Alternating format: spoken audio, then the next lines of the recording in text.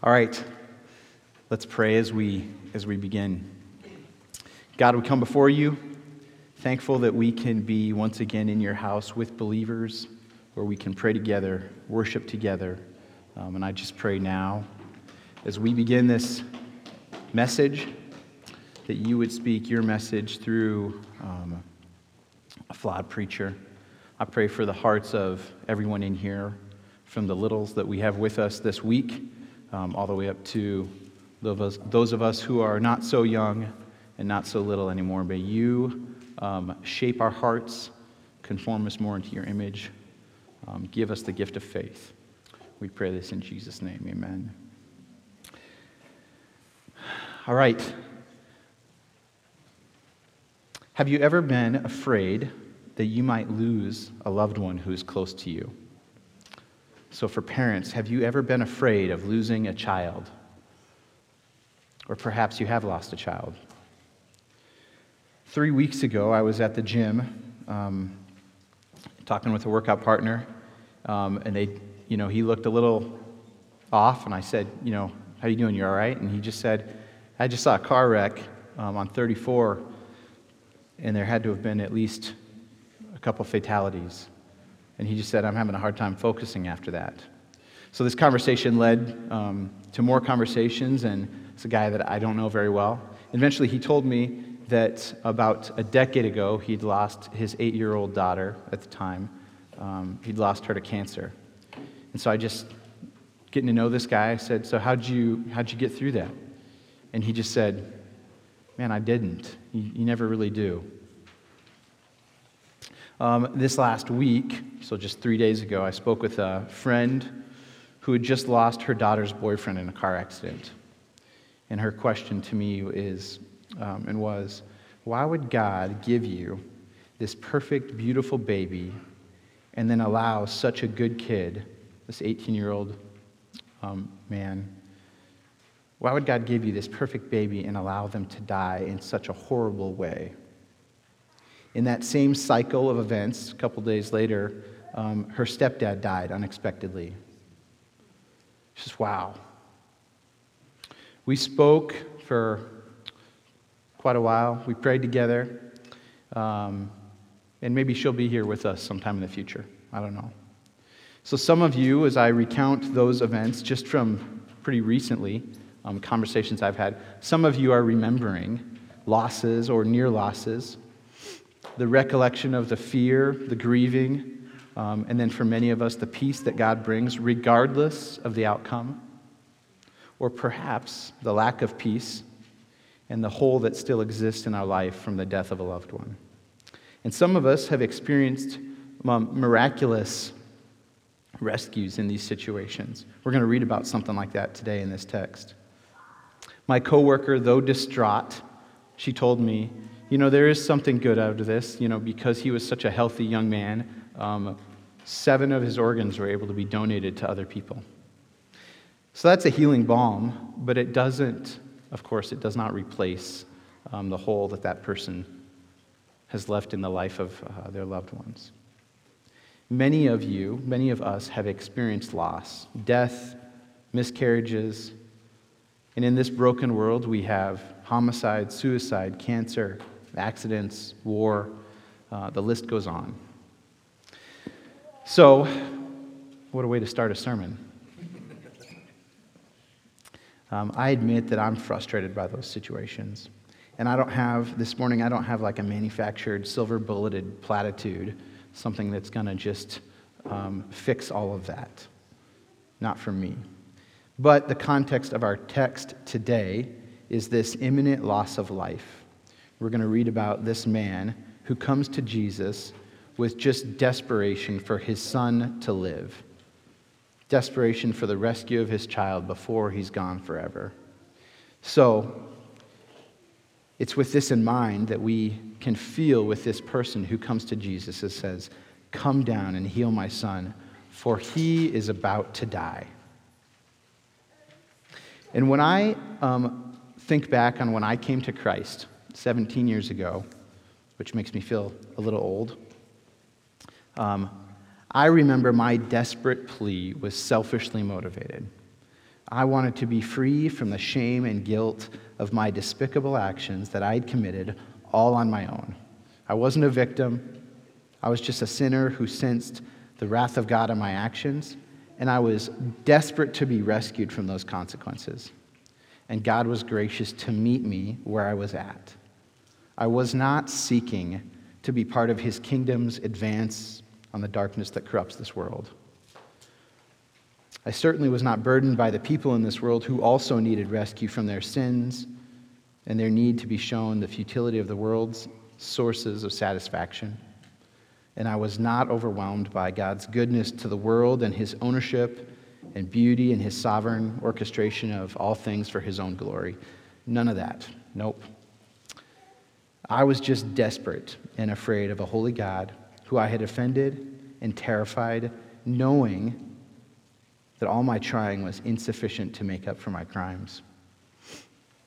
So, God met me in this brokenness as a sobbing 18-year-old, and he took away the shame and the guilt that I justly deserved, and he's even used that story in the lives of others, and that is his work. It's not mine. So what does God have to say to people like this official that we're going to read about today? What does he have to say to people like you and me who come to God with desperation, but with our own agenda, what we want him to do, what we want him to fix? And specifically, we often come with instructions for how we want God to go about fixing all of our issues. What does God have to say about losing children? So let's read from our text this morning. We're at the end of John 4. So look in verse 46. I'm going to read this relatively short passage. We're moving through the Gospel of John, as you know, if you've been here for a few weeks or a few months, moving through the Gospel of John. So we're at the last part of John 4. So he came again to Cana in Galilee, where he had made water wine. And at Capernaum there was an official whose son was ill. When this man heard that Jesus had come from Judah to Galilee, he went to him and asked him to come down and heal his son, for he was at the point of death. So Jesus said to him, "Unless you see signs and wonders, you will not believe." The official said to him, "Sir, come down before my child dies." And Jesus said to him, "Go, your son will live." The man believed the word that Jesus spoke to him and went on his way. As he was going down, his servants met him and told him that his son was recovering. So he asked them the hour when he began to get better, and they said to him, "Yesterday, at the 7th hour, the fever left him." The father knew that was the hour when Jesus had said to him, "Your son will live." And he himself believed, and all his household. So this is now the second sign that Jesus did when he had come from Judah to Galilee. So what does God have to say to us in the midst of this world, in the midst of this tension of brokenness and near death, imminent death? So I have three points if you're taking notes. The first one, Jesus offers hope without discrimination. So we have seen this. We saw this back in Acts last year as we preached through the book of Acts. We see this here in the beginning of John. Jesus offers hope to all people. And in the way that he chooses to offer hope, that he approaches people, is without discrimination. He selects his people in his own way. Just in these first 4 chapters of John, we've seen Jesus go to a diverse group of disciples. A tax collector, one of them a physician, fisherman, a zealot, a pretty eclectic group. And then he continues. In John chapter 3, a couple weeks ago we preached through this, Jesus goes to this, he has this interaction with this religious elite person, Nicodemus. And then in John chapter 4, where we were a couple weeks ago, we see Jesus introduce himself, approach this social, religious, ethnic outcast, this woman from Samaria. Extremes. Jesus goes to all people. And as we keep reading in these gospel accounts and into the book of Acts, we see that he goes to adulterers and thieves, murderers, Roman soldiers, both the wealthy and the poor, the demon-possessed, and that list continues all the way to us today. You who believe, who are here today, an eclectic group of people, because Jesus does not discriminate. What's interesting, though, is that is so unlike us. We love our people. We love those who are like us, who we have commonality with in hobbies, habits, personality, age, certainly politics, occupations. We humans are really cliquish, and we really like to be comfortable. Jesus, however, has left the comfort of his heavenly glory as we read him coming down to earth. He is in the discomfort of hunger and brokenness, of sickness, conflict, misunderstanding, ignorance, and even death, in order to reconcile humans and all of creation back to the Creator. He does not discriminate. Number 2, God will not be mocked or manipulated. When we do or say things, God knows our heart, and he will not be mocked. That's from Galatians 6:7. So Jesus sees the thirst of this woman at the well, and he also sees the desperation of this official who comes to Jesus. But he also sees the hearts of the people in these gospel accounts, the people who follow him just for his signs and wonders and miracles. Some of them treat Jesus' signs like a circus act, something that they can see that's impressive, and he knows all that. Nothing is hidden from him. So John 2:23 from a few weeks ago. Now when he was in Jerusalem at the Passover feast, many believed in his name when they saw the signs that he was doing. But Jesus, on his part, did not entrust himself to them, because he knew all people and needed no one to bear witness about man, for he himself knew what was in man. And then in John 6, a few weeks into the future for us, Jesus answered them, "Truly, truly, I say to you, you are seeking me, not because you saw signs, but because you ate your fill of the loaves." He perceives their motivations, their heart, why they are coming to Jesus. Jesus is the Word of God, this Logos of God. He is the expression of truth, and he will not be tainted with falsehood. What this means is that he cannot be manipulated or tricked into doing something he doesn't intend to do. So God does not accept the falsehood of our candy machine theology. Have you ever heard of that? Where we think that it's like a vending machine. If we can put the right things in, the right prayers, the right tithes, the right actions, not yelling at my kids too much, all that stuff, if I put that in, then I will get the promised blank, what I expect from God. But God is not to be manipulated. So remember that the primary tool of the enemy is deception. It is not the warlike terror of the Antichrist that should be our primary concern. It's not persecution from a corrupt government. It's deception. From the garden, where the snake deceived Eve, all the way to the end of the age, the primary tool of the enemy is deception. And that is the antithesis of truth, of what Jesus stands for. The deception is manifested in unbelief. So when Jesus sees this man come to him, begging to have his son healed, Jesus knows his heart, he knows his motivation, he knows his capacity to believe. And he performs a sign to bring this man to that place of belief. Jesus performs signs to authenticate his ministry and his identity, but he says, "Blessed are those who do not need a sign." John 20:29, at the end of this book, at the end of John's account, Jesus said to him, he's talking to Thomas here, "Have you believed because you have seen me? Blessed are those who have not seen and yet have believed." So, 1, Jesus offers hope without discrimination. 2, God will not be mocked or manipulated. And 3, Jesus offers and accepts only genuine faith. So he addresses this group with his response to the official in John 4, verse 48. When you look at this, Jesus said to him, he responds to this official, and then he speaks in plural to the group that's around them. And he says, unless you all see signs and wonders, you will not believe.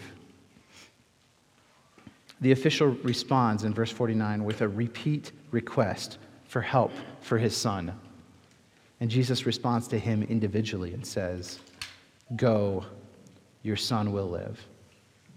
And he gives him not just the life of his son, but as we see in a moment, the sign results in the official's faith in Jesus, which is extended to his entire household.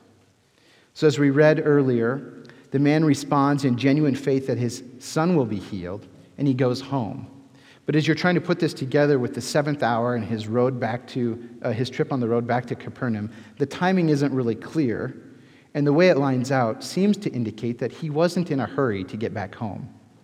He was probably in a really big hurry to get to Jesus when he heard that he was in Cana, but he was not in a hurry to return. And so it's the following day when he meets his servants on the road, and he says, when did he get better? And they tell him, and he puts it together, oh yeah, that's right when Jesus said that he would be healed.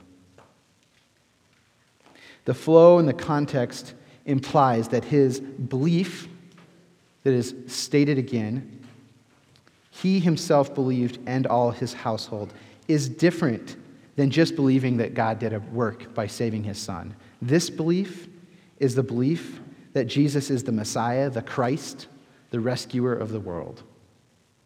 God met this man in his desperation and gave him both the life of his son and, more importantly, genuine faith that even influenced his whole family to believe. So, what does this mean for us? As application today, I have 3 more points, 3 things to write down. The first is probably really obvious. Believe. If you don't yet believe, believe. This isn't a con. This isn't manipulation. Jesus is the King of the world, and he deserves our allegiance, not based on what we can bring him, not because he's trying to get something from us. He simply deserves our faith because he is the expression of truth and the ultimate authority in the cosmos. Regardless of your background, we got kids in here with us today.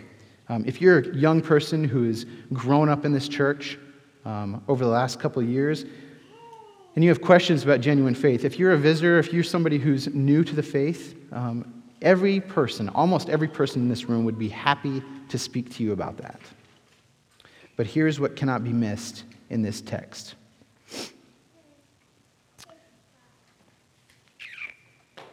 This man comes in desperation, asking that his son be saved. Jesus, the divine Son of God, knows that in order for the man's son to really be given life, God's son has to die. And that is not an incidental parallel. The official's son is given life because God's son was humbled to death. Jesus knows that he's going to be killed and that his life will atone for his people. It is not ironic or accidental that he tells this man, your son will live.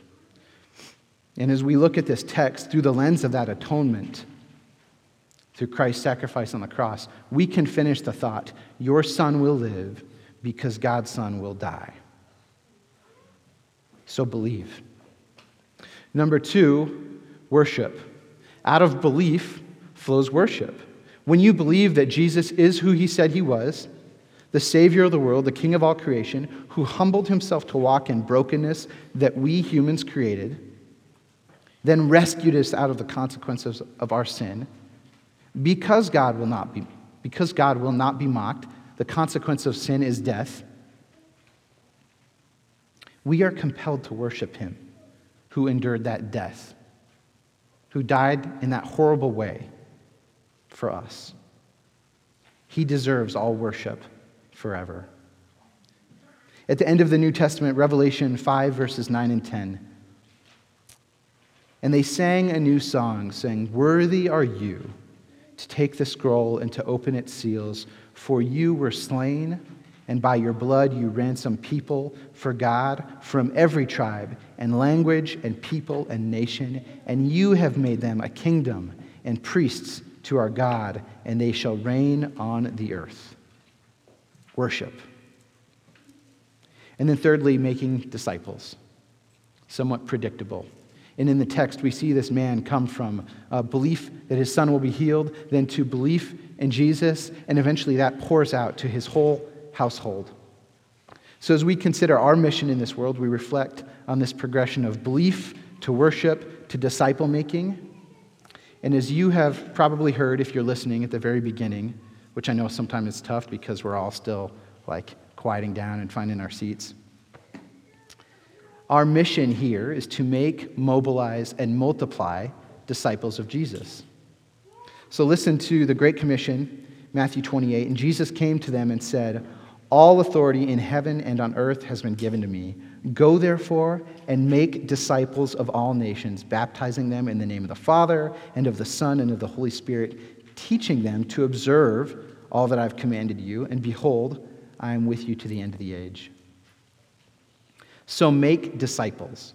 We ought to be making disciples out of those who are not yet disciples. Ephesians 2 talks about taking children of darkness and bringing them into the kingdom of light.